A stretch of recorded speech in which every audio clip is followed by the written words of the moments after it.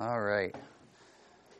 Well, I stand here today with you might want to let the teachers know I may not go that long, we'll see.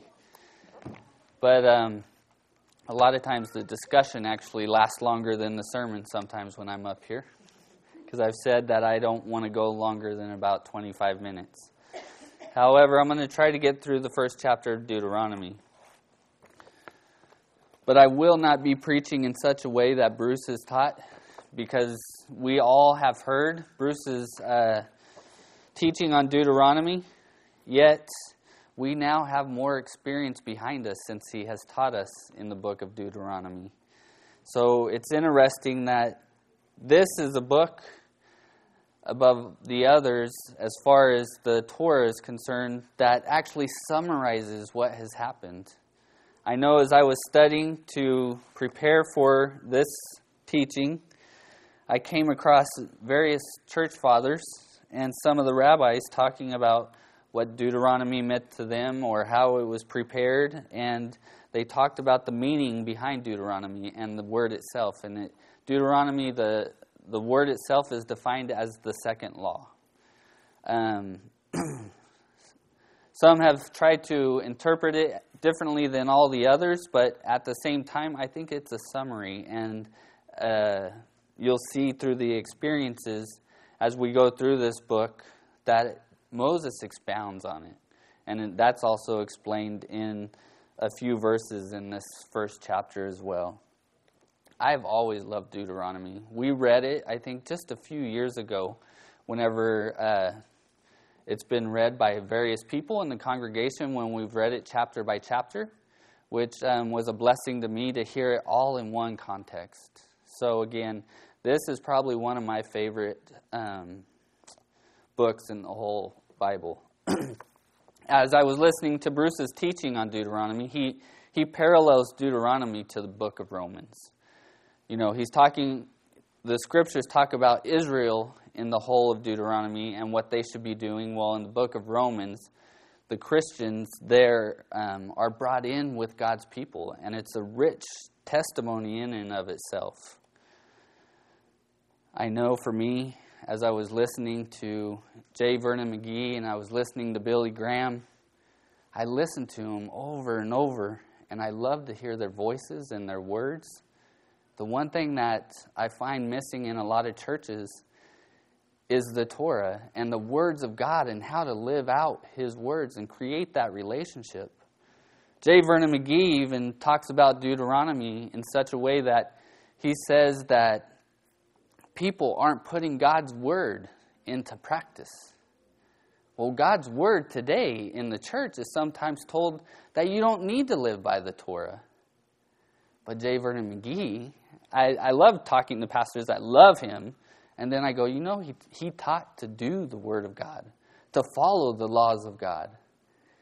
And I'll revert back to Deuteronomy, and I'll point them in the direction of the first chapter where he talks about it, because they highly esteem J. Vernon McGee so much.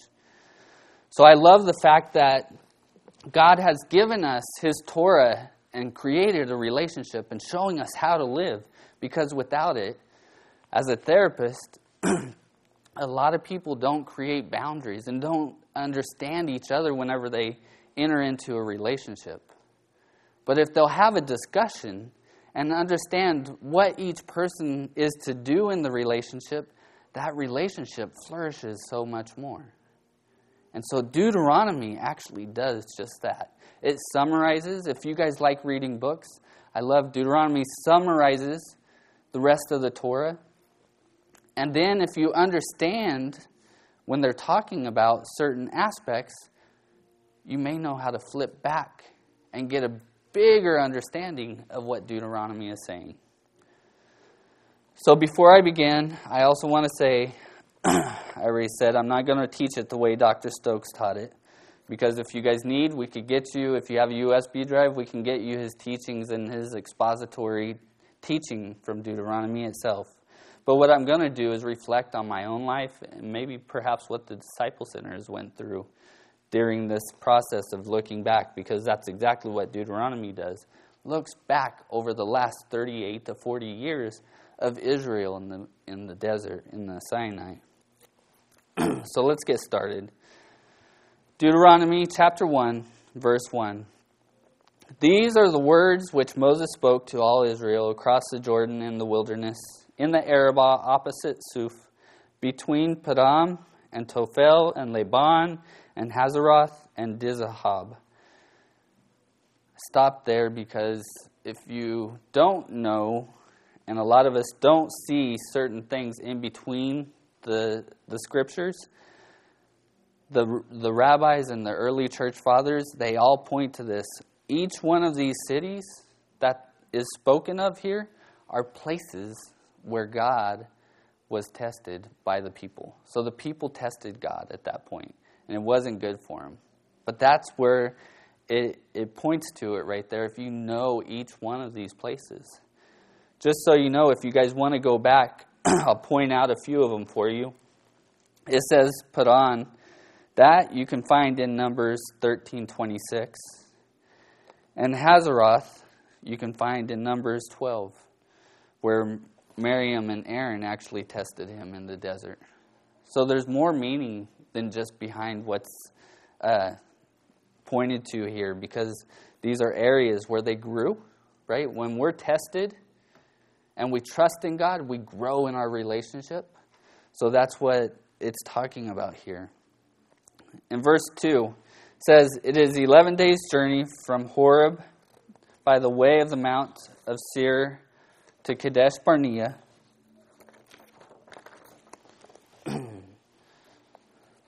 In the 14th year, or 40th year of the first day of the 11th month, Moses spoke to the children of Israel according to all the Lord had commanded him to give to them. After he had defeated Sihon, the king of the Amorites, who lived in Heshbon, and Og, the king of Bashan, who lived in Ashtaroth and Edrei. Across the Jordan in the land of Moab, Moses undertook to expound this law, saying," pause there. He took this Torah, he took the book of Genesis, Exodus, Leviticus, and Numbers, and they've had this whole experience in the desert.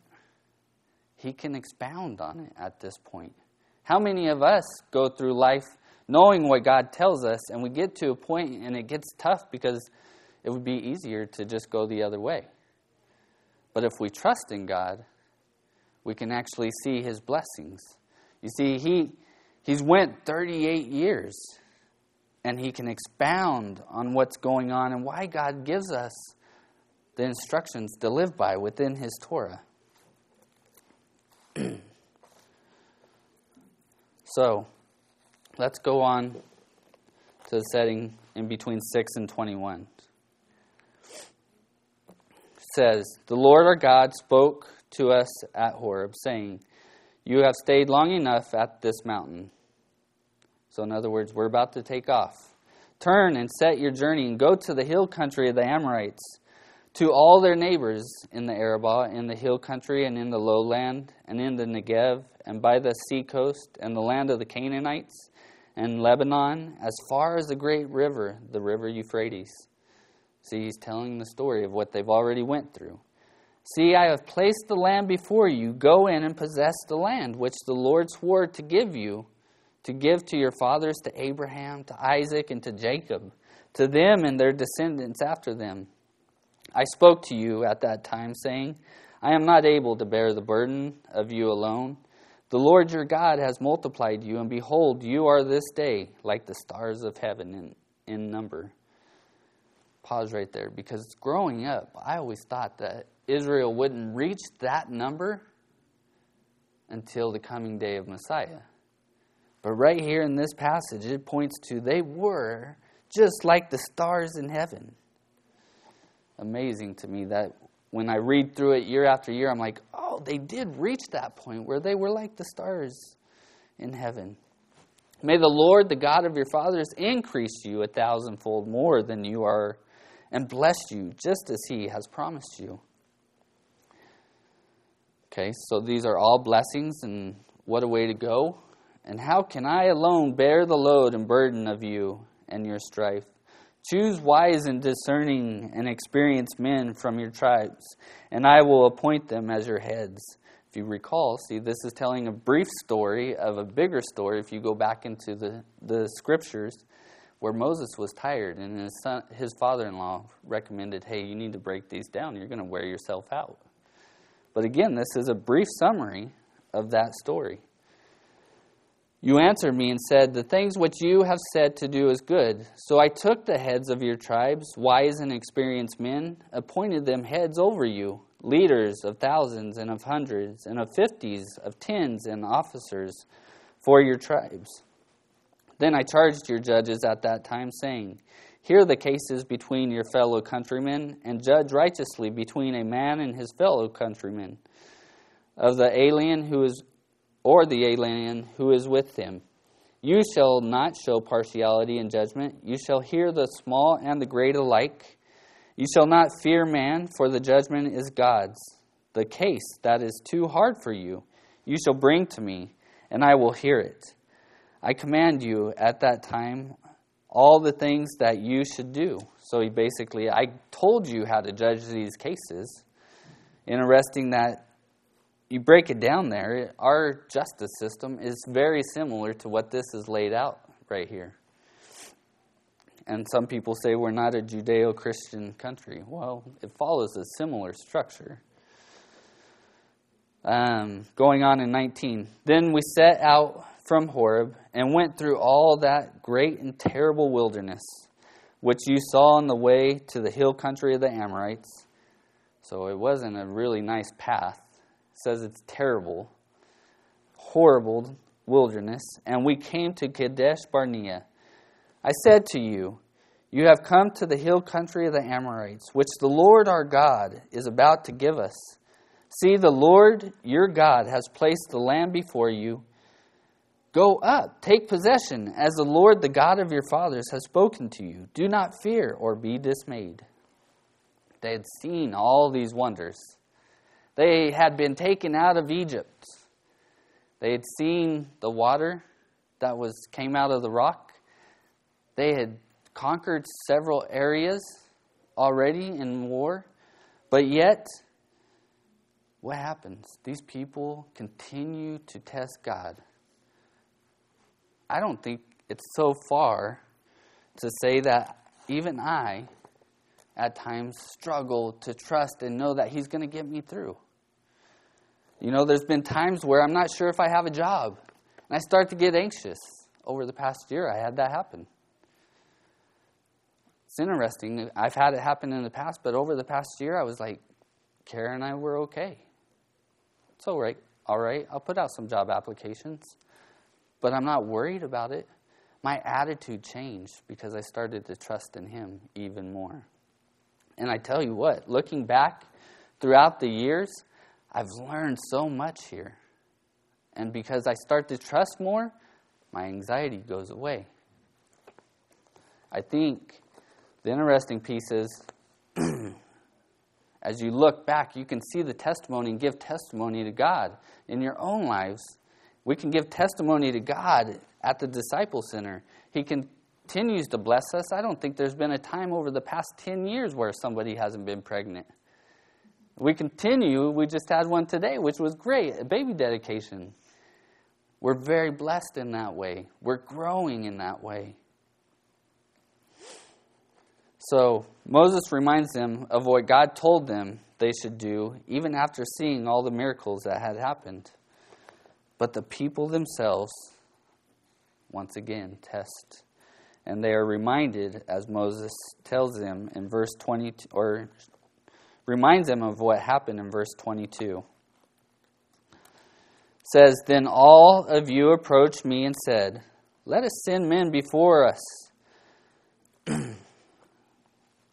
Let me send men before us, that they may search out the land for us and bring back to us the word of the way by which we should go up, and the cities which we shall enter.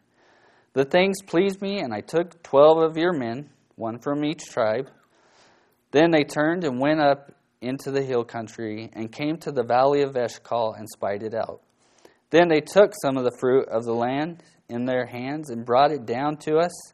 And they brought us back a report and said, It is a good land which the Lord our God is about to give us.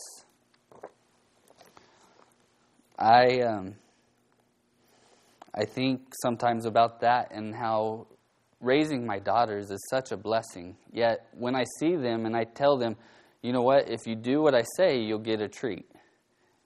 And a lot of times I think I'm similar because God will say, follow my ways and you'll be blessed.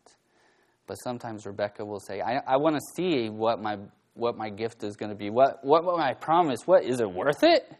Right? I do that at the dinner table all the time with them. Finish your vegetables or finish your food and you'll get a treat. I have taught them enough, and when I've done that enough where they just go for the treat, not needing to see it. Sometimes we go through true life trials, and they're hard. But when we've walked with God enough, we know that the blessings are going to be there in the end. But he goes on to say in verse 26, Yet you were not willing to go up, but rebelled against the command of the Lord your God. And you grumbled in your tents and said, Because the Lord hates us, he has brought us out of the land of Egypt to deliver us into the hand of the Amorites to destroy us. Where can we go up? Our brethren have made our hearts melt, saying, The people are bigger and taller than we. The cities are large and fortified to heaven. And besides, we saw the sons of Anakim there. Then I said to you, Do not be shocked, nor fear them.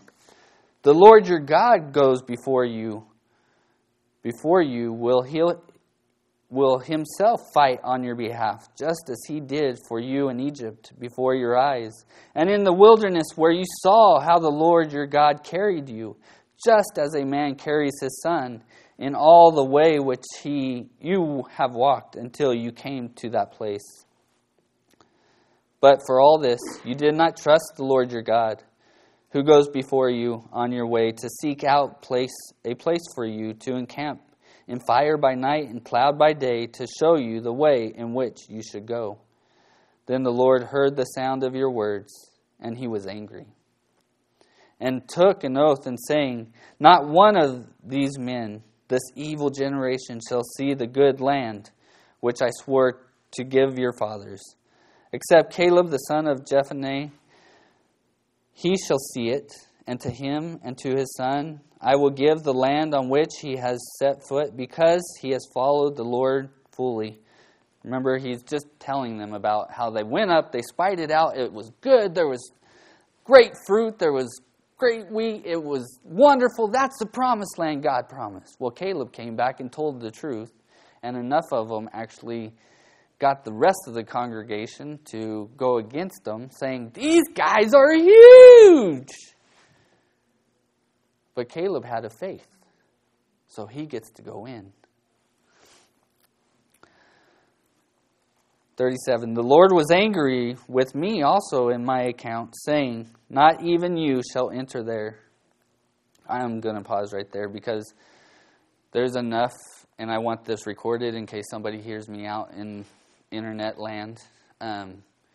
Pastors, Moses didn't get to go in, and Bruce and I talked about J. Vernon McGee, and some rabbis point this out as well.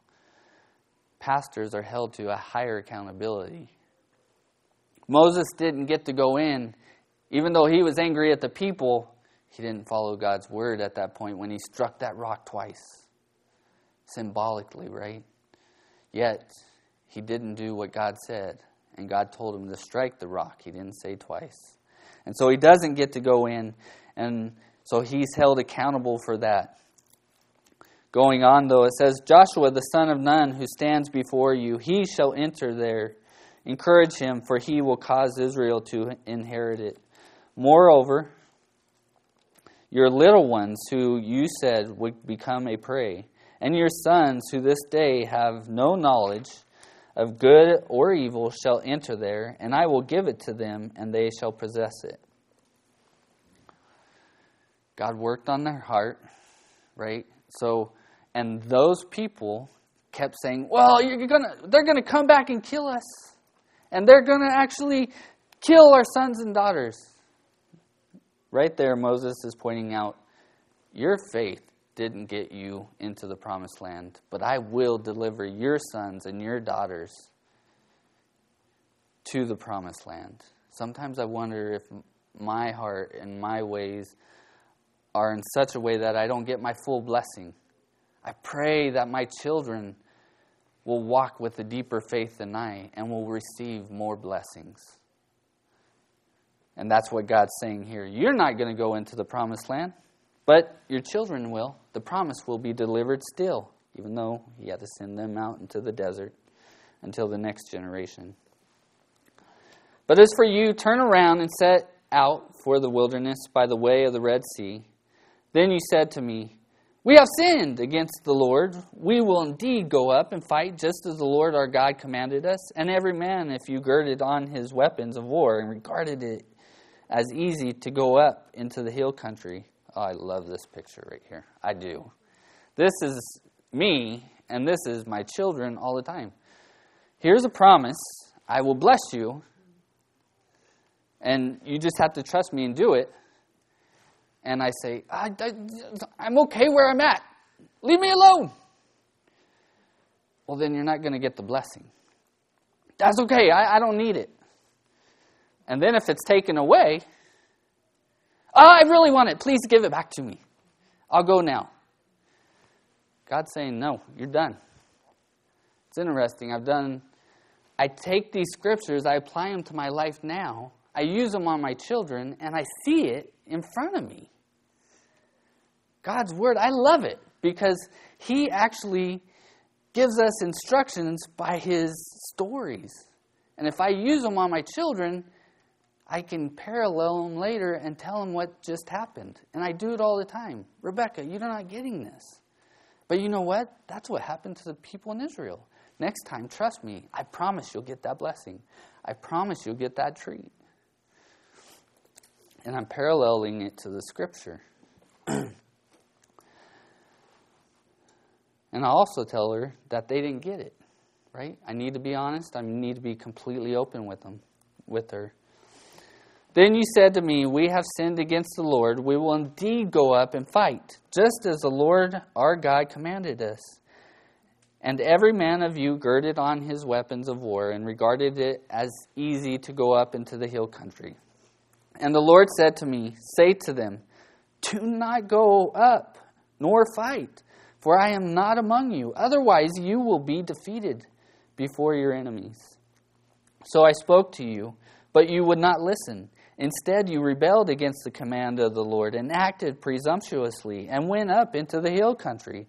The Amorites, who lived in that hill country, came out against you and chased you as bees do and crushed you from Seir to Hormah. Then you returned and wept before the Lord, but the Lord did not listen to your voice nor give ear to you. So you remained in Kadesh many days, and the days that you spent there. I love this. It's a picture of a father. It's a relationship thing. Tried to give you a blessing. I wanted you to go into the promised land. You wouldn't do what I said. You were actually the opposite, right? I was just going to send you in the wilderness, and then you take up and do exactly what I tell you not to do. You're disobedient. And here's a heavenly Father that loves them, and he spanks them. He doesn't let them get away with that disobedience. And they come back just like a child, and they cry, and they give ear to him. But they have to continue in this for the next 40 years before the blessing comes up again to the next generation, not to them themselves. I think there's a change of heart in the next generation.